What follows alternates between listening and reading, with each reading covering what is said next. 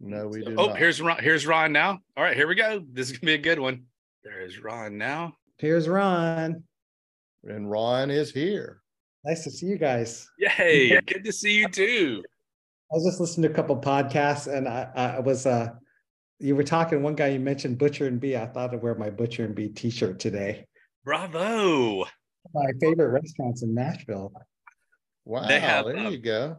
Yeah, they have really made such a play down here. And you know, the group behind that, Ron, actually came from Mellow Mushroom. That was their first set of restaurants. I don't know if you guys have Mellow Mushroom where you're from, but I don't think they're in California. Oh, gotcha. I don't think they're in California. I think they're kind of east of the Mississippi, but it's very, very popular. Kind of not a stoner, but it's kind of it makes a play on the ingestion of cannabinoids to enjoy the pizza. So even the two mascots are Dude. This one mushroom is named Dude, and the other mushroom is named Bud. That's no play on words there. That's called branding.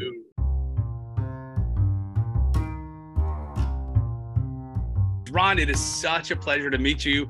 I know that we had a number of communications back and forth, and I appreciate your candor and honesty about the depth at which your niche or your niche with the functional foods. And I appreciate so much the chance to talk with you. You know, we're not a fancy podcast. We are just a couple of food guys that love talking about food and stuff that goes along with food, which is you know, obviously, you know, that the tech side of the food world is just busting nuts right now. It's interesting. That's one of the reasons I wanted to talk, is just see what you felt about that, what we were seeing, because I'm sure the perception's really different. I mean, I'm just surrounded by tech-only people. I think it's a little bit of a bubble over here. You know, I don't think people are really connecting enough with food. It's actually one of the problems with the entrepreneurial, venture capital backed entrepreneurial side right now, and they're just starting to learn that, like, hey, there's a big world out there, and there's a lot of really there's a lot of important relationships they need to sort of start getting, you know. So it's a real pleasure to sort of talk to you guys about it. Okay. And then I'm going to introduce, and Ron, help me pronounce your last name properly. Well, Shigeta is how I pronounce it. Shigeta. I am well versed in butchering last names because I got like the simplest, and he's got the simplest name, Harrison and Smith. It should be, Doug, that should be our brand, man. Smith that could be a restaurant. I like it, Smith and Harrison. We'd have to have steaks. Maybe, Ron, you could be one of our first investors, and we'll make $1 gazillion. I like it. There you go. That's great. Awesome.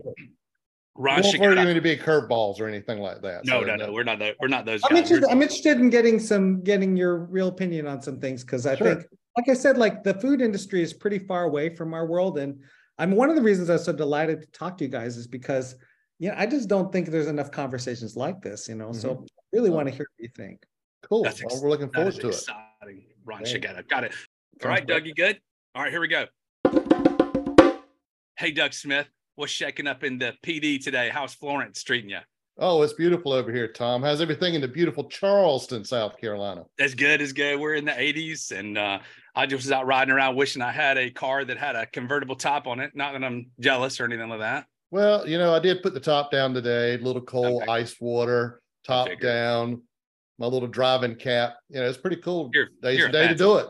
Yeah. You're a fan to it. So, well, Doug, we have a great opportunity. Let me introduce you to a new friend of ours, Ron Shigeta. Ron, please meet Doug Smith, also known as Doug the Food Guy. All right. Hi, Doug. Hey, Ron. How you doing, man? Yeah, great to meet you guys. It's good vibes here. I've been hearing a lot about you, Tom, and I've been talking about you a lot here lately, so I'm finally glad to put a name and a face together. Oh, it's going to be great talk here today. Love chatting. It is good. Ron, what part of the world are you in now? I live in Berkeley, California. Oh, wow. The left coast, as we like to say.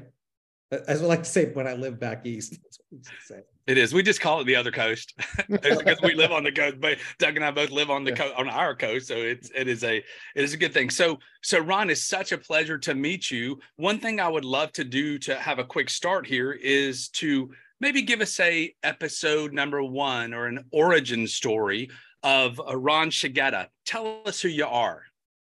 Well, that's a good question. I think I'll just start professionally. I don't know. I spent so much time in academia, it's kind of like bent my brain. I got a PhD in biochemistry back east in New Jersey, and I didn't know what to do when I finished my training. So I decided to move out to California, where there's a lot of entrepreneurialism going on, and moved to the Bay Area here.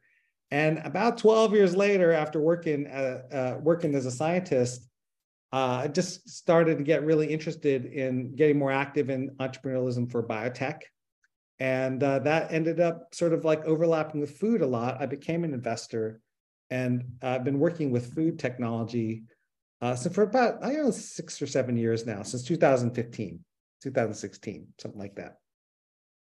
Well, Ron, I tell you, you say biochemistry and you say food industry all in the same sentence. And first thought that comes to my mind is, how does that go together? What are you doing in the world of food that brings chemistry into it?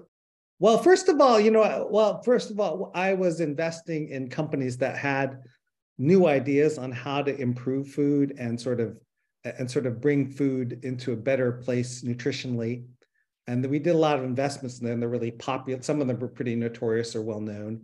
One of them is a company called Upside Foods. That's the world's first lab-grown meat company, or like say cultivated meat company.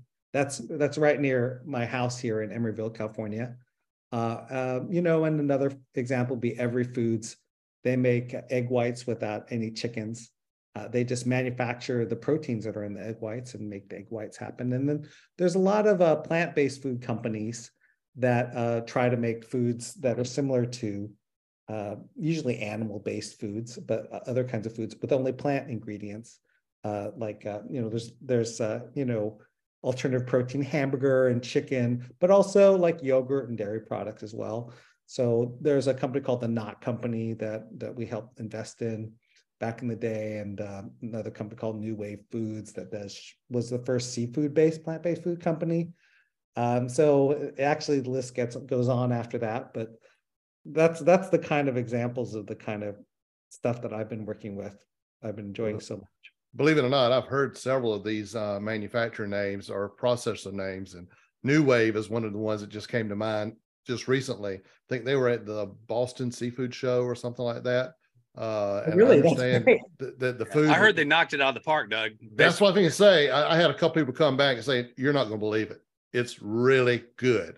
And I'm like, wow, never would have thought, a plant-based or alternate way of producing tuna. I think it was a tuna item that they were showcasing, which is pretty cool. That's fabulous. That just started out with a couple of young ladies who really, really were interested in sort of seafood conservation, what's happening with seafood. And they came into our lab, and it's also sort of a kitchen. They use the kitchen side, and they got the first shrimp within 4 months. And we took it to a nearby mall and just asked people to try it. They could not tell it wasn't shrimp. So that was just a real exciting moment for me. We're all in the food industry around here. And, when you start hearing about plant-based proteins, the one that comes to my mind is the Impossible Burger. When all that started really getting really popular, I was that guy that was like, man, why would you buy an Impossible Burger when, you can get ground beef for half the price?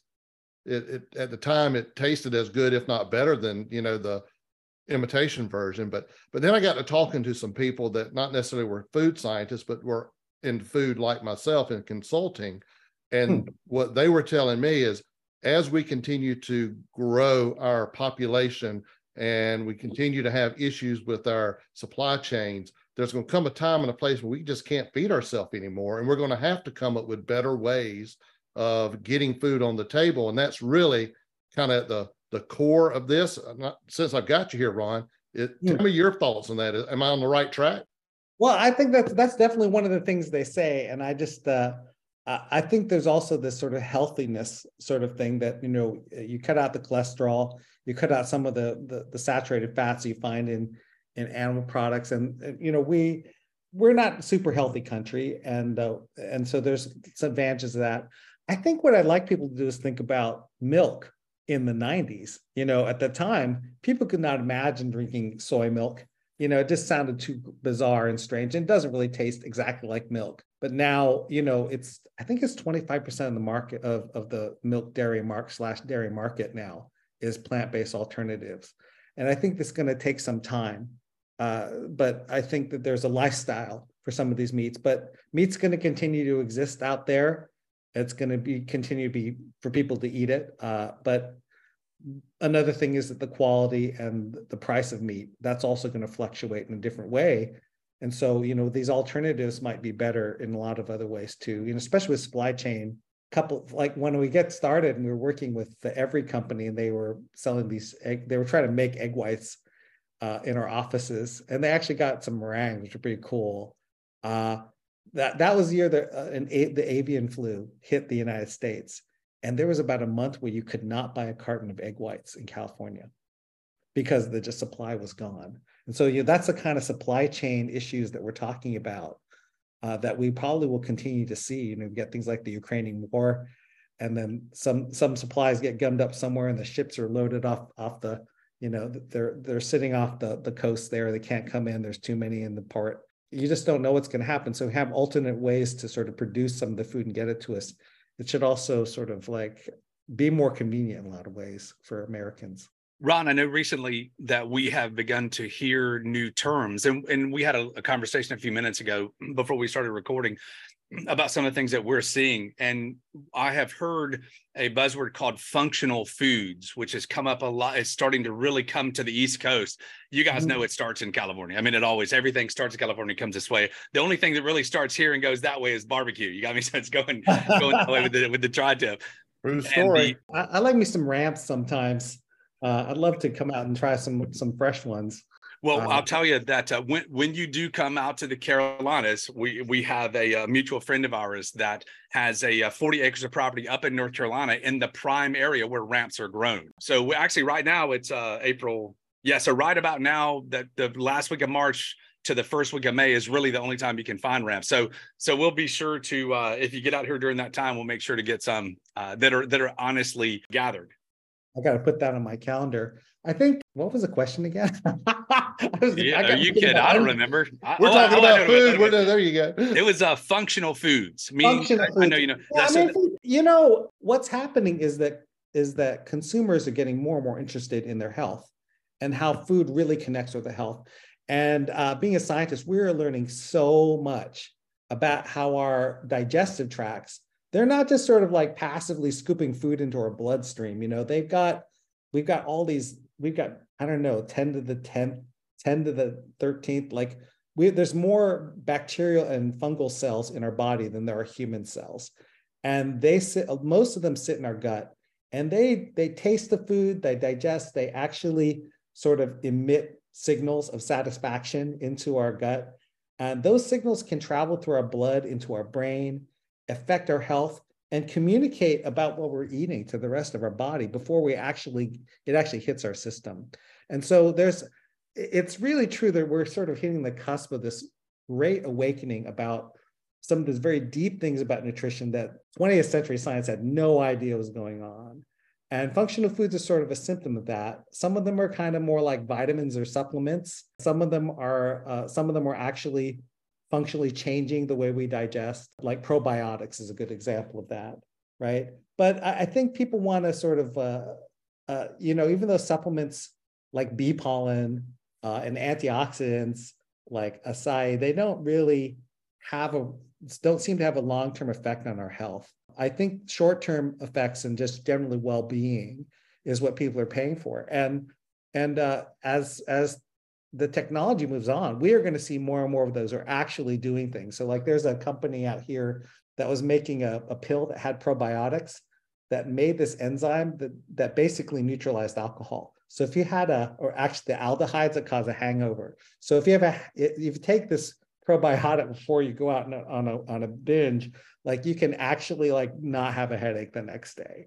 And it really works. That's not necessarily the best way that's not necessarily a recommendation. But we're starting to hit our lifestyle, and they're actually working. They're actually doing things that we actually can see and feel right there. And it's that's the little things in life like that change the projection of where you're going, right? Monday mornings are better all over the world. That will change the lives of 20-year-olds for millenniums to come. You know, you just don't ever think about it, but there's a whole list of people who would love to have that on Monday morning. There are, you know, and there's food allergies and stuff. I mean, people are starting to realize that some food's just not good for you. Most of us don't track what they are. But, you know, we should be able to sort of like understand how to customize diet and all these kind of things. And they're also discovering, I mean, you know, functional foods. There's even a functional beer out here that was popular for a while called Sufferfest. And they had all these different lifestyle things. And then there was bee pollen was one of them. They've got all these, you know, mushrooms and things like that, and like cordyceps and lion's mane, you know, all of these have neural brighteners and things. And they actually, you know, they'll perk you up like a cup of coffee, but it won't keep you awake. So there's, you know, it is popular. Two things that I bring to the conversation because you said that. I never get to talk about it, so I am fired up to tell you. When there was a period of time that that we lived in Florida, and it was in the late 60s, early 70s. And being in Florida as a young person, I was enamored with the astronaut program. And my mom, who, you know, I guess forward thinking, bought me just about every type of space food that you could buy at the store. And I remember thinking, when I was peeling the thing back of the cryovac little crazy meat protein stick, I used to remember how awesome I felt that I was actually eating something that was just like the astronauts. I remember those space sticks. I used to eat those a lot. They were super fun. Now, we never really did the Tang thing, even though that was obviously, you know, a big one there.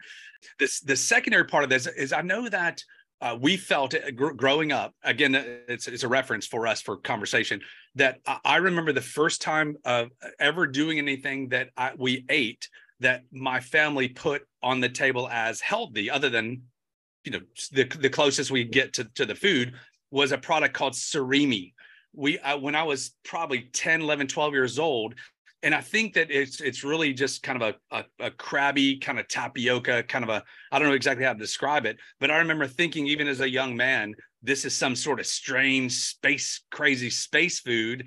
So there's a lot of people in our generation that if we were to make a connection between what we're eating as a functional food, or even not even like the definition before, but even as a food that the sum of the parts are actually greater than the parts individually, as far as our as far as our diet goes. There's definitely something to that. I think that I think what's really going to be interesting in the next few decades is where we actually start to take all these complicated, beautiful foods apart and understand the different parts of them and what they do in a way that we just wasn't possible 20 years ago. You know, if you look, for instance, you look at vanilla and you actually try to separate all the different, if you're a chemist, you can separate all the different little compounds in vanilla. There are hundreds of them, you know, and you taste like an ice cream sandwich, like for $1 from the freezer at the convenience store. You know, it's just got one component of that vanilla. But, you know, you get an artisanal vanilla from Madagascar. You just open up, you take a whiff, guys. You know the difference. It's just like a big difference, yeah. Memories, right? And you know, I think the problem with vanilla, for instance, is that, you know, well, the problem with vanilla in general is it's one of the most delicious foods that you can possibly have, but it's actually a bean picked from an orchid that you had to sort of like pollinate by hand, and it's only available for pollination like one day out of the year. And so they've got these people walking around, like pollinating these vanilla beans, and then they pack them up and they extract all this stuff. And so for most people, they don't actually get to taste real vanilla, right?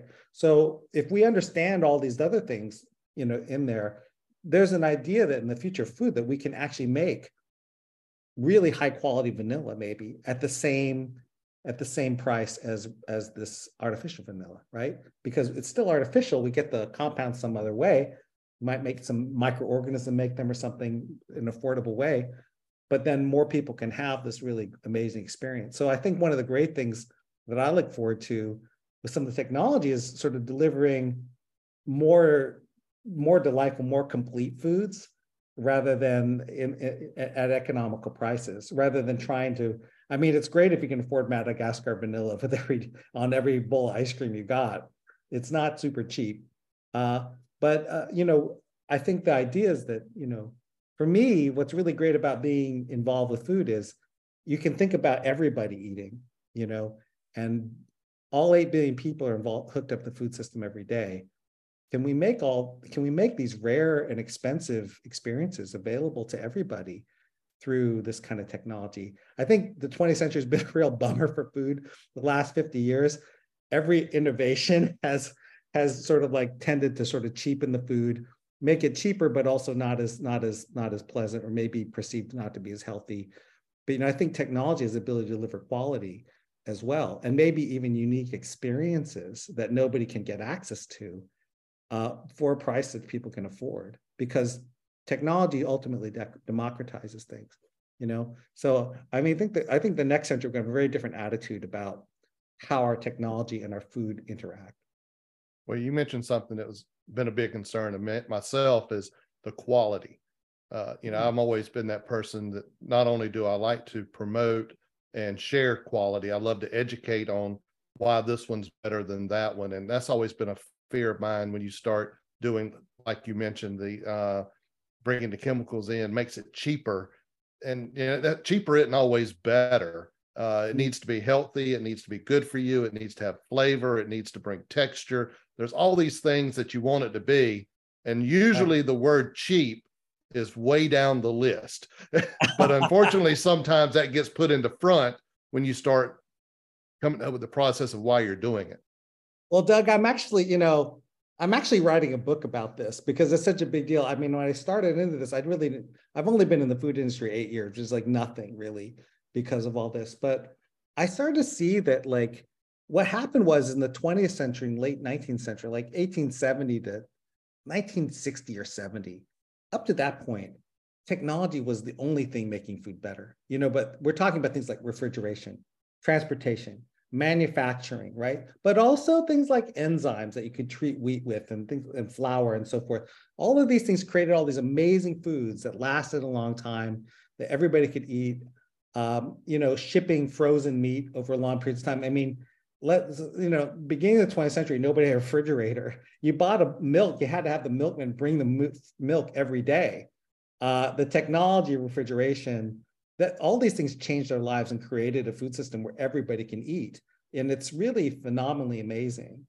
But what happened in the last half of the 20th century is that we stopped having all these great discoveries, and everything, when you sort of push the same technology button over and over again, you get back a little less every time you press it, and so I think what's happened is, for us in the last 30 years, there just hasn't really been anything that could deliver higher quality for lower price. But if we really, really ask technology for that, that is possible. And it's happened in the past.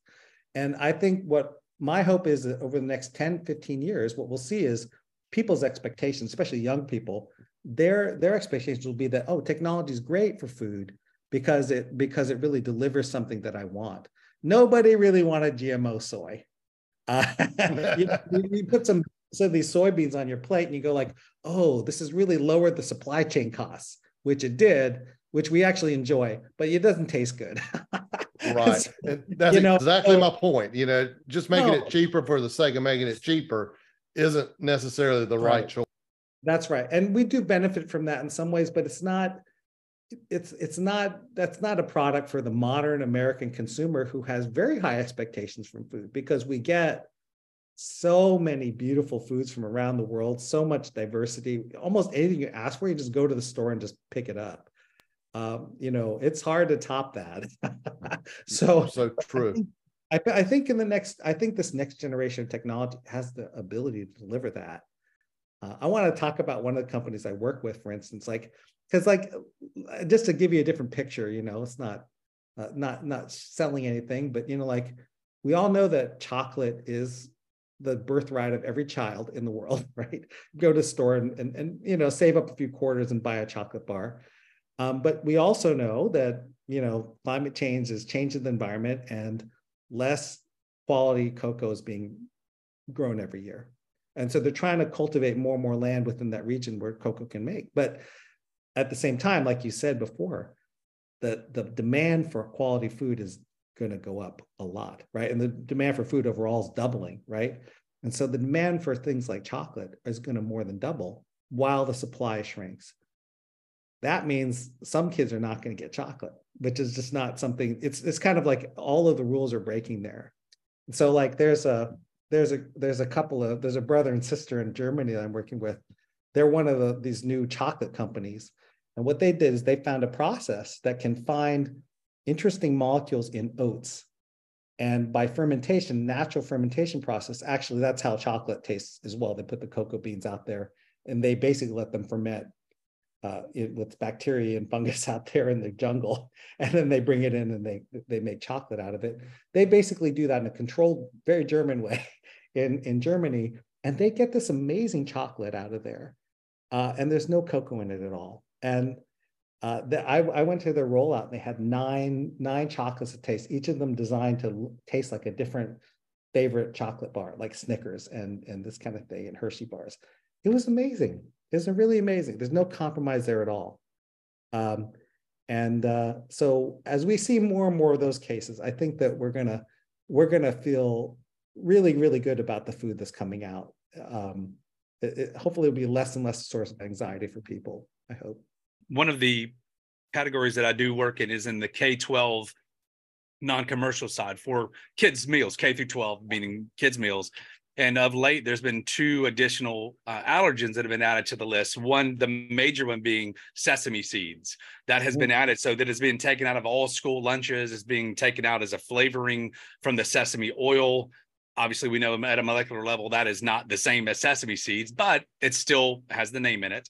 Yeah. And one of the ones that we ran across that I thought was interesting was the new, or say the emergence of a dye sensitivities like red 40, I think it's called, that are people having to take out of things like applesauce. But the neat thing is that there's opportunities like adding beets and carrots back into that, which gives you the flavor. It doesn't give you the strawberry flavor, but it gives you the color, because everyone knows how red strawberries are, and they have no idea that strawberry juice is just as clear as you would ever want it to be. Are you finding anybody paying attention to allergens and dyes, or you think that the way people are building food right now that it may just skip over that? It may not even be a thing. You know, I have to say, like, even though we sort of kicked off some of this stuff by investing in like 10 or 20 companies earlier, in the decade, what's really happened is there's just been incredible interest in investors in every aspect of food. It's really been amazing to watch. And I don't think that there's anything about food that there aren't startups trying to probe and see if they can improve. And what's really great is, the public doesn't have to foot this bill. The investors are. It's an amazing opportunity for like a total change in how we see things in food. But yes, I've met companies that are making non-toxic dyes that they can just tweak a little bacterial thing and they used to get red, now they get green, then they'll get yellow, then they get blue. These are all sort of very non-toxic, very organic type of molecules that we probably have in our gut all the time in some form. I've met people who are trying to sort of engineer better fats. There are people who are trying to sort of make better carriers for emulsifiers that are suspicious. And there's even a couple companies that are out there that are trying to deal with food allergies, where, they'll just put something in the food, it's totally safe, and then it sort of tunes down the immune reaction to various things. And we hope that, you don't have to go to a doctor and spend thousands of dollars when you have an immune reaction to something. So there's that's the great thing about the entrepreneurial system. I know it seems a little strange and distant in California here, but actually the whole network is global, is global now. I have companies I work with in Europe, in Asia, on the East Coast, in the Midwest, everywhere. There actually only a third of the deals I deal with are in the Bay Area or even California at all anymore. So that's the beauty of the whole thing, is that if you've got a really great idea, something you want to explore, some problem that you see, if you have a solution, there's someone to listen to you. It's just completely different than food was 20 years ago, where there really wasn't money to sort of take on challenges. So even when you walk down the grocery store aisles today versus 10 years ago was very different, versus 20 years ago was even more different. And when I was young growing up, the whole grocery store was small because you didn't have aisles and aisles and aisles of options and choices. It was, you want a green bean? Well, you have a green bean. That's right. There's only one of those. And if something grew up too far away, you couldn't get it to you. It just wouldn't be fresh enough. Exactly. It's changed. The supply chain has got such an amazing reach. I was writing a chapter. I started writing the book. Right now, it's titled "The Wall of Beer." Just appreciation. Everybody sees it now. But you go to the grocery store and we just go there and grab a beer out of one of the cases. But sometimes we forget, hey, there's 12 cases of beer here, 12 refrigerators of beer here, and there's probably over 100 different brands just at this regular grocery store. And who drinks all this beer? It's amazing. There's somebody for everything out there. And it's just, the system has changed to something that is almost unimaginably, delivering for us. It's hard to imagine eating better, really, for me. I'll never get through all the different mustards. Yeah, we actually we follow and I regret that I forget. I think she's known as the mustard queen, and she is on a tear that she says that, and I don't want to say it too boldly because I don't know her that well, but she talks about, says mustard. She says ketchup is a trash condiment. And so and I was like, dude, that is harsh thinking about. Because those of us that like ketchup, but that is a part of where you recognize how many mustards, Ron, think about how many freaking mustards there are there. Hundreds of mustards. Really, there's just one ketchup, which is really kind of crazy about it. Everything's got its own strength, its own story in food. And it used to be like you say, 20, 30 years ago, there was really one of everything, and it had just that one story, and people are working really hard to make every product is being innovated a little bit, it's even hard for even me to imagine where this is going to go. I don't really know if there can be more SKUs at the Safeway though, or the Kroger, 50,000 SKUs in a typical grocery store. How many can we possibly consume? And so that's it's sort of like this weird end of days kind of thing here now, where we kind of reached this apex of grocery shopping, and it's hard to imagine how it's going to get more diverse or what's going to happen. There definitely are fads and waves of popularity and new things coming, but it's hard to imagine getting a lot better. I can get almost anything I could possibly imagine any day of the week, 24 hours a day. Can I get some ketchup that has sriracha in it? Well, as a matter of fact, you can. As a matter of fact, you can. Exactly. Yeah. What's a good game? And walk in the grocery store and just make something up. It's like the ultimate Play-Doh fun factory of the world. It's let's mix blue and orange. Let's see what happens.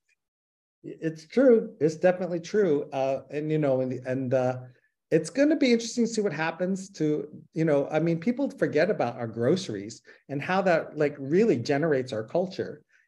Half the food we eat comes from the grocery store. All the restaurant reviews are just about retail. There's a lot of art there, but there's a lot of art to appreciate in the grocery store too. I love working with food people.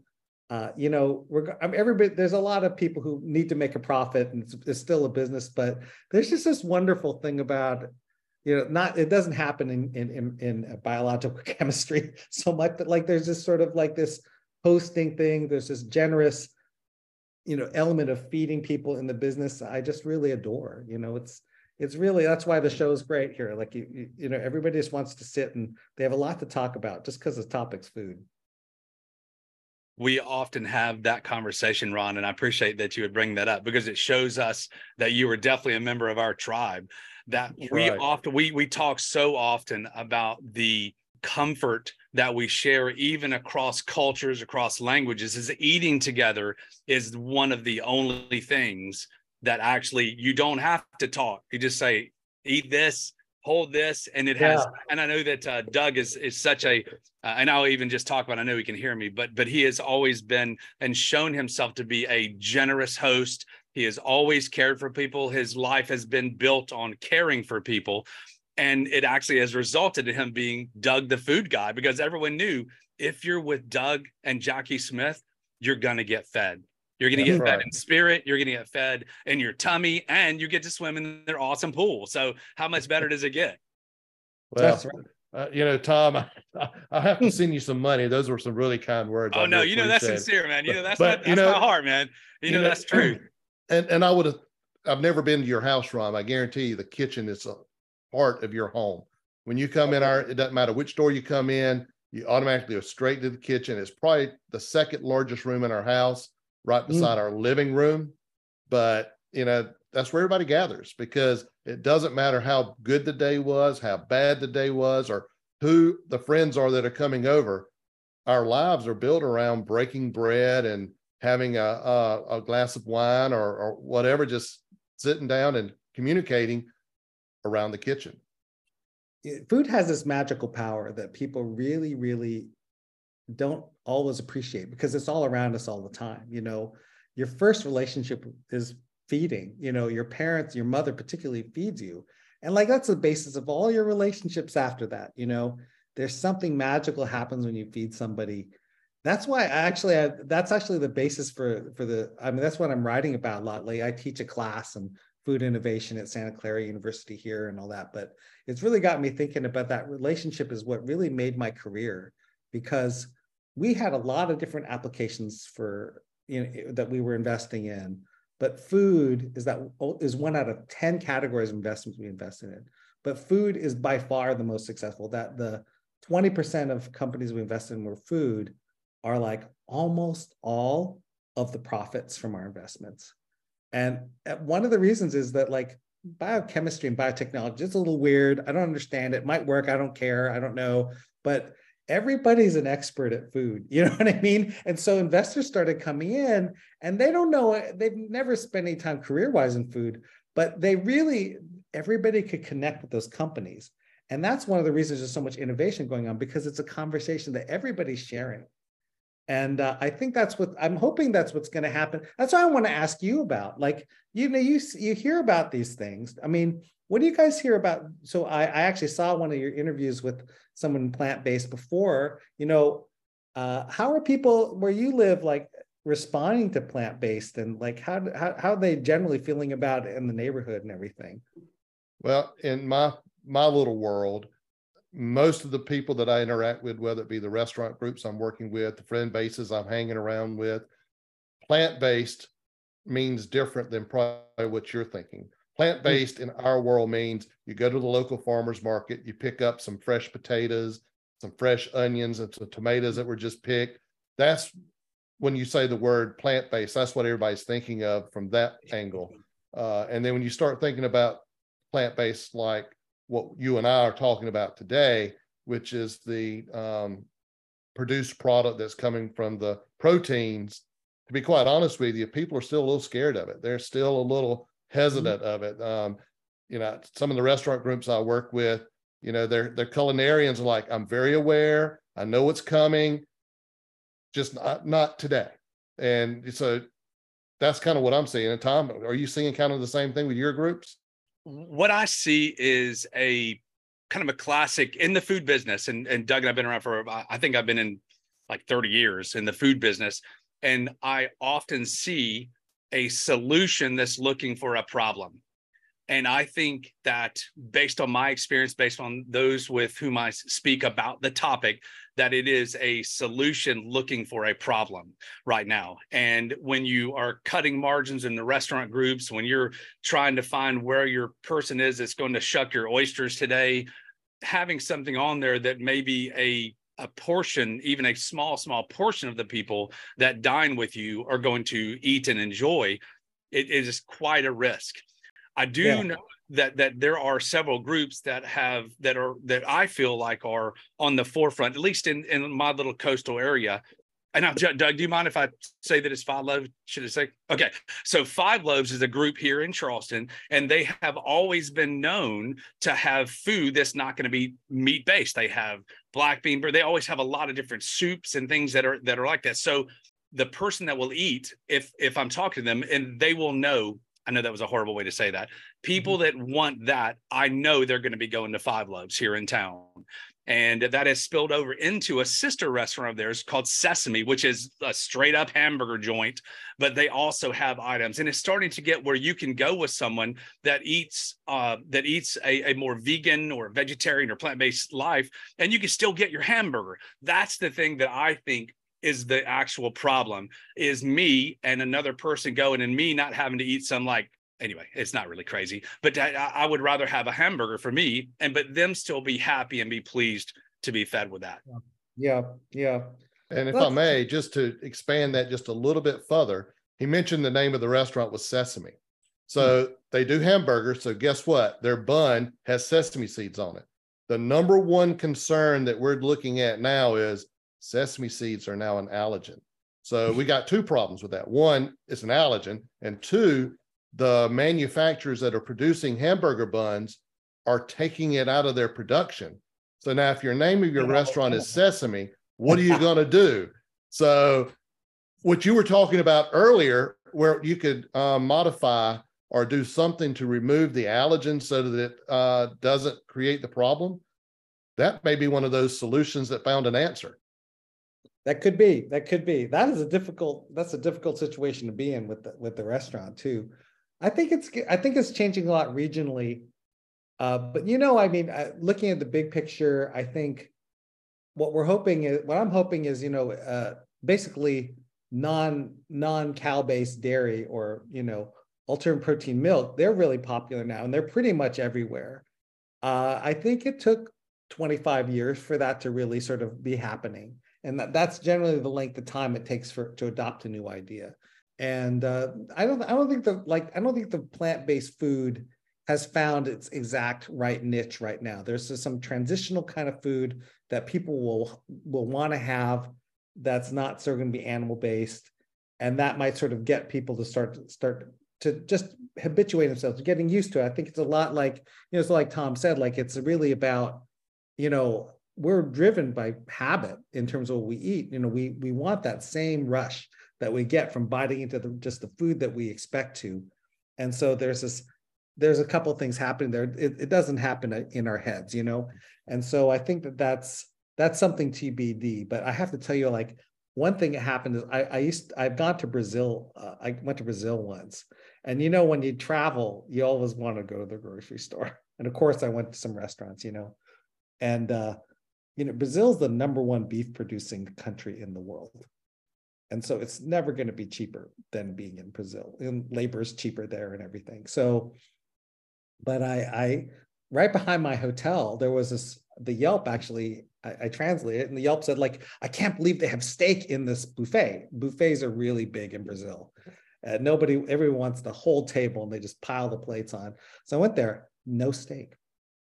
And you go to the grocery stores and you can start to see that, like, the meat counter is shrinking. It's not as big as it used to be. So I think even in a country like that, what's really been surprising is that we do see people moving away from beef, not necessarily because they don't like it anymore, but the price is going up, and the quality, you're getting less quality per dollar. Those are the critical numbers for me that are really going to talk about what's happening.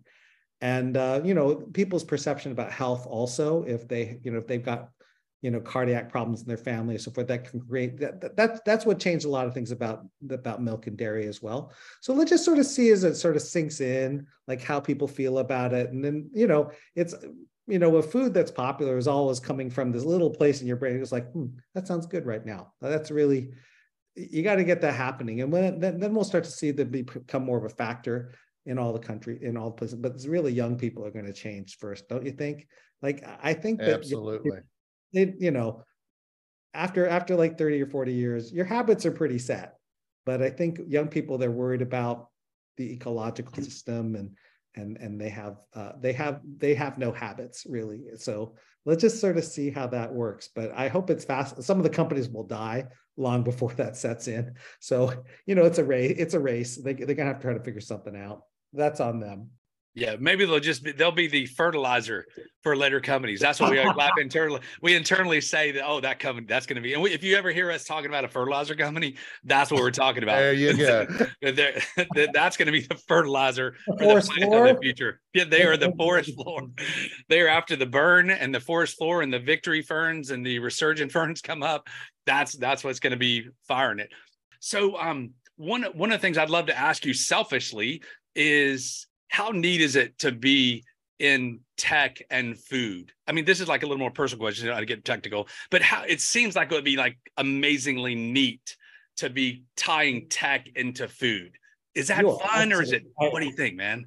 That's absolutely right. I mean, one of the things is just like catching up to guys like you. Like, I think that really understanding and seeing both sides of where food comes from and what it is. I mean, some of it's a little bit estranging, but really what's happening is I see a lot of people working super hard to keep everybody fed. And it's really kind of exciting. And then, food is, this is what I tell my business students, like, what's the national budget? What's the global budget for advertising, right? It's around $500-600 billion a year, all around the world. That's Google, that's Facebook, that's radio, that's TV, that's newsprint, that's everything. What's the annual spend on food every year? I think it's like $14 trillion, right? The food system is massive. It's probably the largest. I mean, it's bigger than the highway system. And so it's bigger than airplanes, right? It's bigger than transport. It's the one thing everybody's got to buy every day or get every day. And so just being involved with trying to just picture all of that and how that works, it's just amazing. I just love sort of thinking about that globally as well. It's not necessarily about us here in the States. It's about, I think what's happening is we see different regions of the world are also different outlets for this kind of thing. Everybody's got their own flavor. In Asia, people don't trust the food system like we do. Like, that's saying a lot that they don't trust as much as we do, because Americans don't trust anything. But I think, they had this thing where you probably remember that, like, they started putting plastic in the milk called melamine, because the melamine actually registers as protein. So it makes the milk look richer than it is, but it's also toxic.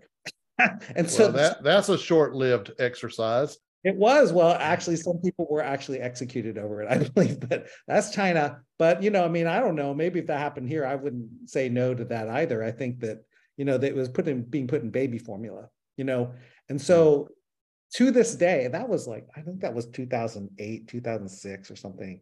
To this day, when people ask relatives to come home, they bring baby formula into home to give to family. It's just a popular gift. So, you've got different parts of the world where food security is just not seen the same way we see it, right? And they are happy to get rid of meat because of security issues, right? Or they accept substitutes more readily. They also have this strong Buddhist culture there. Buddhists don't eat meat. Hindus don't eat beef.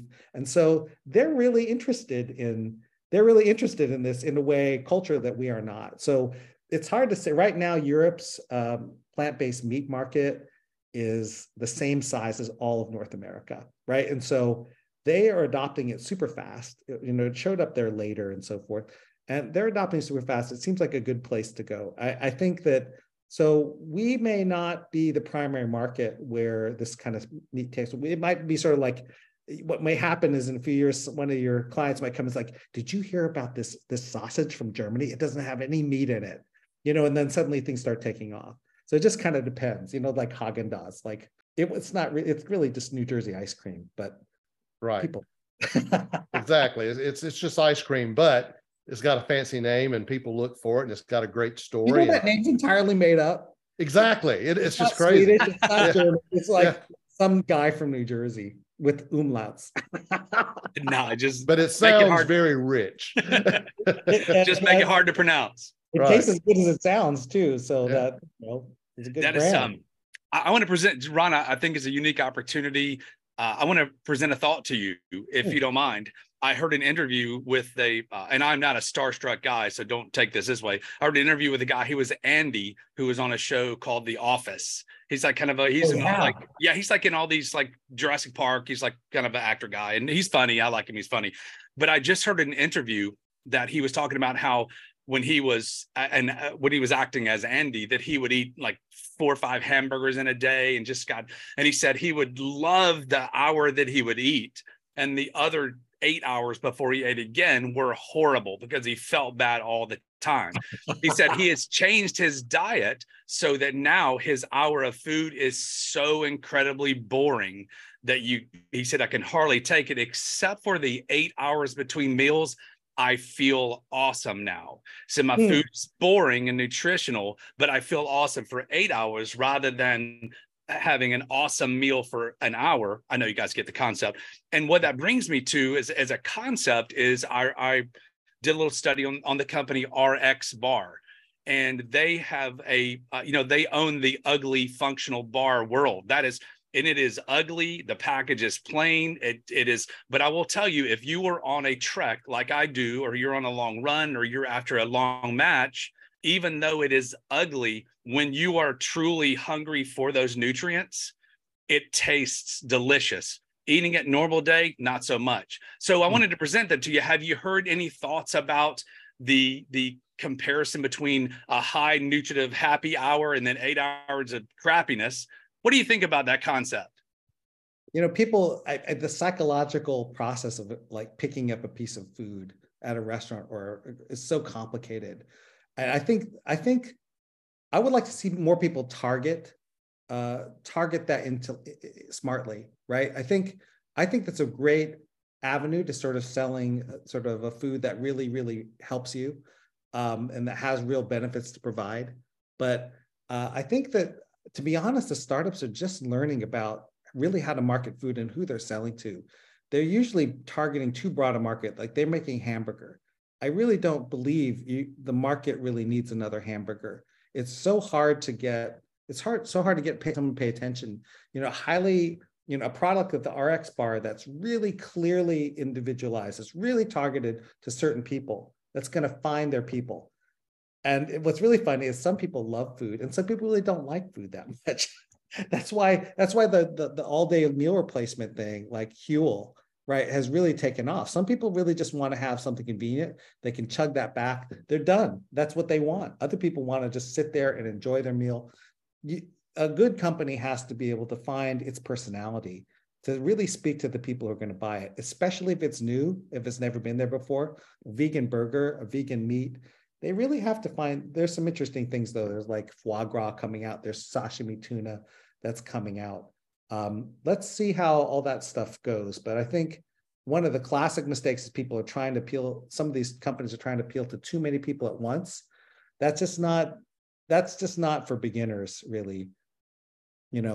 I think that's probably where my point of view is coming from, because the groups that we work with are, mainstream, and the manufacturers that are coming to us are trying to give us a mainstream replacement, as opposed to, like you just mentioned, that unique item where that 30-year-old is getting ready to go to the gym or just finished with the gym. He wants his day's nutrients, nail it back, and he's done. Mm-hmm. It's a totally different clientele, and it's a totally different environment. It's like 3% of the market that might feel like they need that ever, right? But if you sell 3% of the market, you are incredibly rich. Exactly. Get that. Yeah, no, I totally agree. Like, so in contrast, there's this you guys heard of the Knot Company? I don't think it's in the Southeast right now. Not familiar with that one. No, but they're actually from Chile, and they came up there with this AI system. It's incredible. They can sort of say, we want a yogurt, and they can sort of enter that in the computer, and the computer will go through all these ingredients, and they'll put together a recipe for a yogurt. And they did that. And the yogurt tasted like a really good vajay.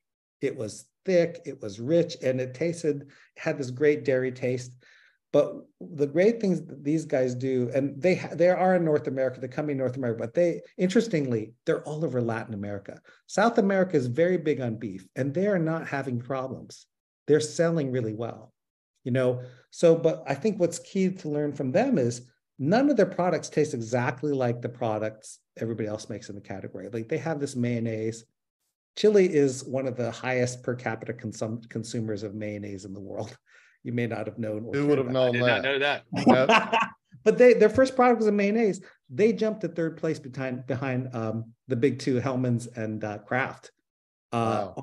immediately. And the thing is, it tastes a little bit more vinegary, and it just has this. It's very memorable, you know. And I think people are in such a rush to make a food that they forget that they need to make their food. And so the Naco, they make food that tastes distinctive, creates a relationship with the consumer. And then they get their market. And it's a really high slice of the market. But they also tend to stay in areas where there isn't a lot of competition. You don't really want 25 mayonnaises on the shelf when you do that. That's why they're just sort of feeling their way through North America at this point, I think.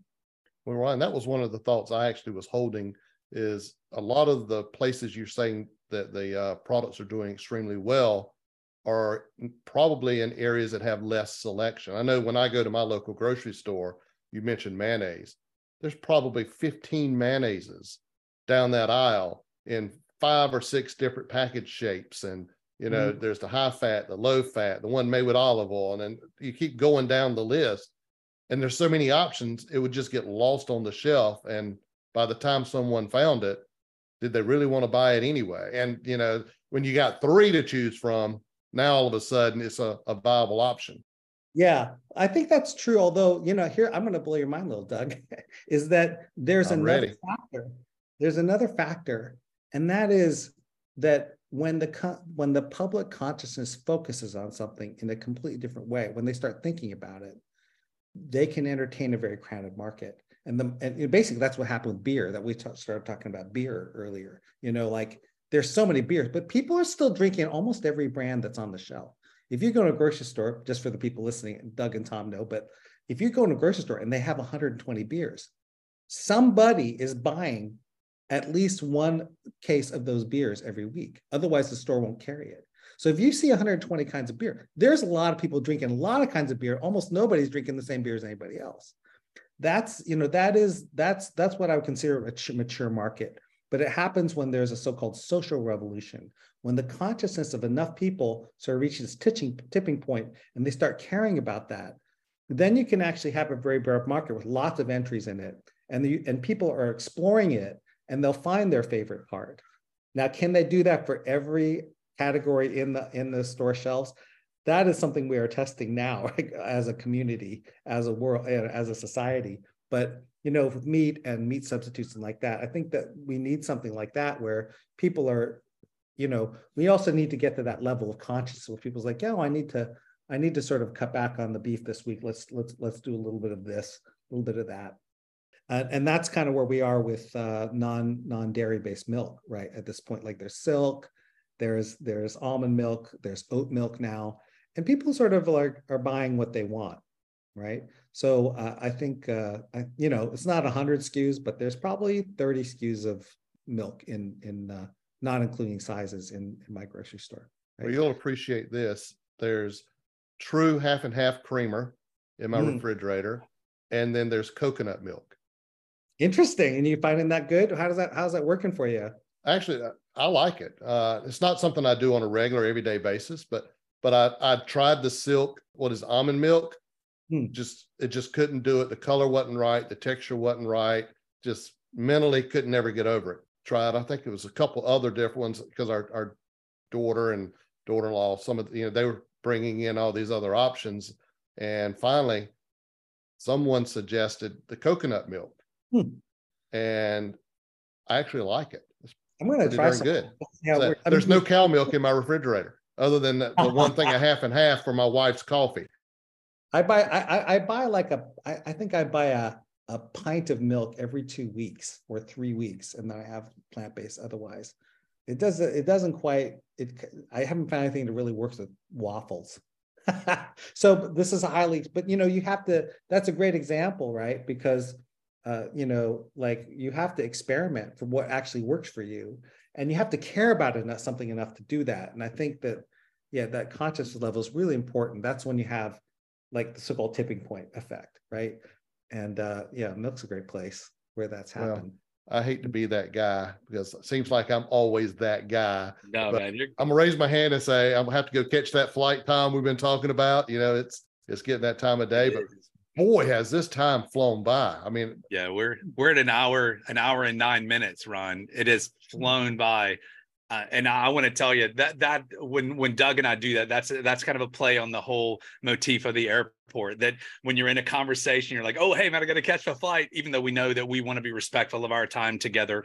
And Ron, would two things I want to ask in parting. Number one, would you mind if we kept up with you, just checked in every now and then and just see what's going on? Email me. Yeah, I'd love to. I'd love to send you a copy of my book or something. Please. Absolutely. We'd love to do that. I love hear your ideas about that. I actually want to ask one thing. South Carolina. Have you guys heard of the MicroWorks plant that's coming there? It's another one of the companies. They're making leather out of mushrooms, like fungi. And they decided to put a plant in South Carolina down there. And it's going to be huge. And they're making all this leather's non-biodegradable. Mm-hmm. Theirs is much more natural, much more sustainable and so forth. But Doug, have you heard of that? When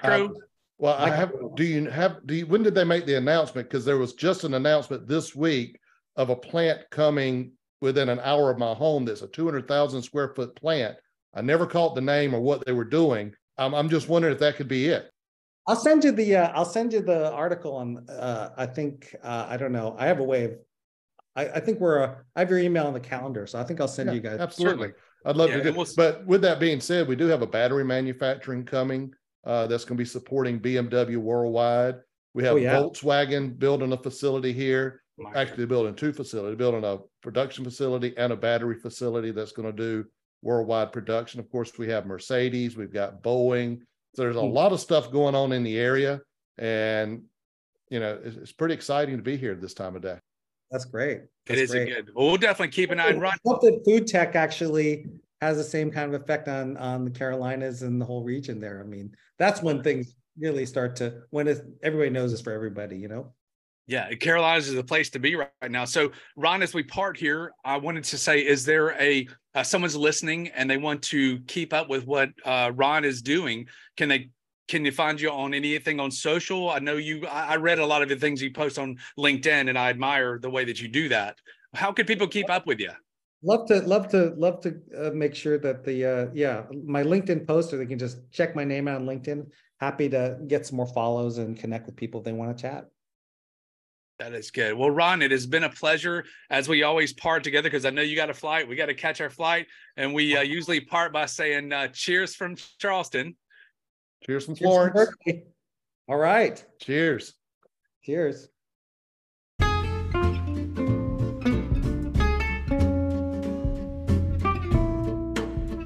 right. Awesome. Thank you, Ron. Oh, that went fly by, man. Fly by. I have to confess. I have to do a confession. So, I want to clear my heart out here. So we normally do 2 podcasts every Friday. So we did a podcast this morning with, someone that we've known for years in the industry. So it's kind of like sitting down with a good buddy over a beer at the airport. It truly filled that vibe, just like we, build our show. And after the show was over and, he was gone, it was just Tom and I said, Tom, tell me about this guy, Ron. I'm a little intimidated. I'm a little concerned. Yeah, you got the credential. You got the creds, man. Yeah, I looked at it. You got the creds, no doubt. But I tell you what, all joking aside, this has been very enjoyable. I'm very interested in what you guys are doing there. And I can't wait to hear more and see kind of where this takes us. If we can ever be a resource for you or connections on the East Coast, we don't know everybody, but we know somebody that does. Lovely. I'm hoping to, maybe even start talking about my book this summer. So, yep. I'd love to get your feels on it, and I hope to come by South Carolina again sometime. I'd love to see it. I might just drop by the old plant there. So absolutely, we'd love. And by the way, I Googled it. It's in Union, which is in the upstate of South Carolina. It's not too far from Tom or I, but if you make it down this way, we'd love to.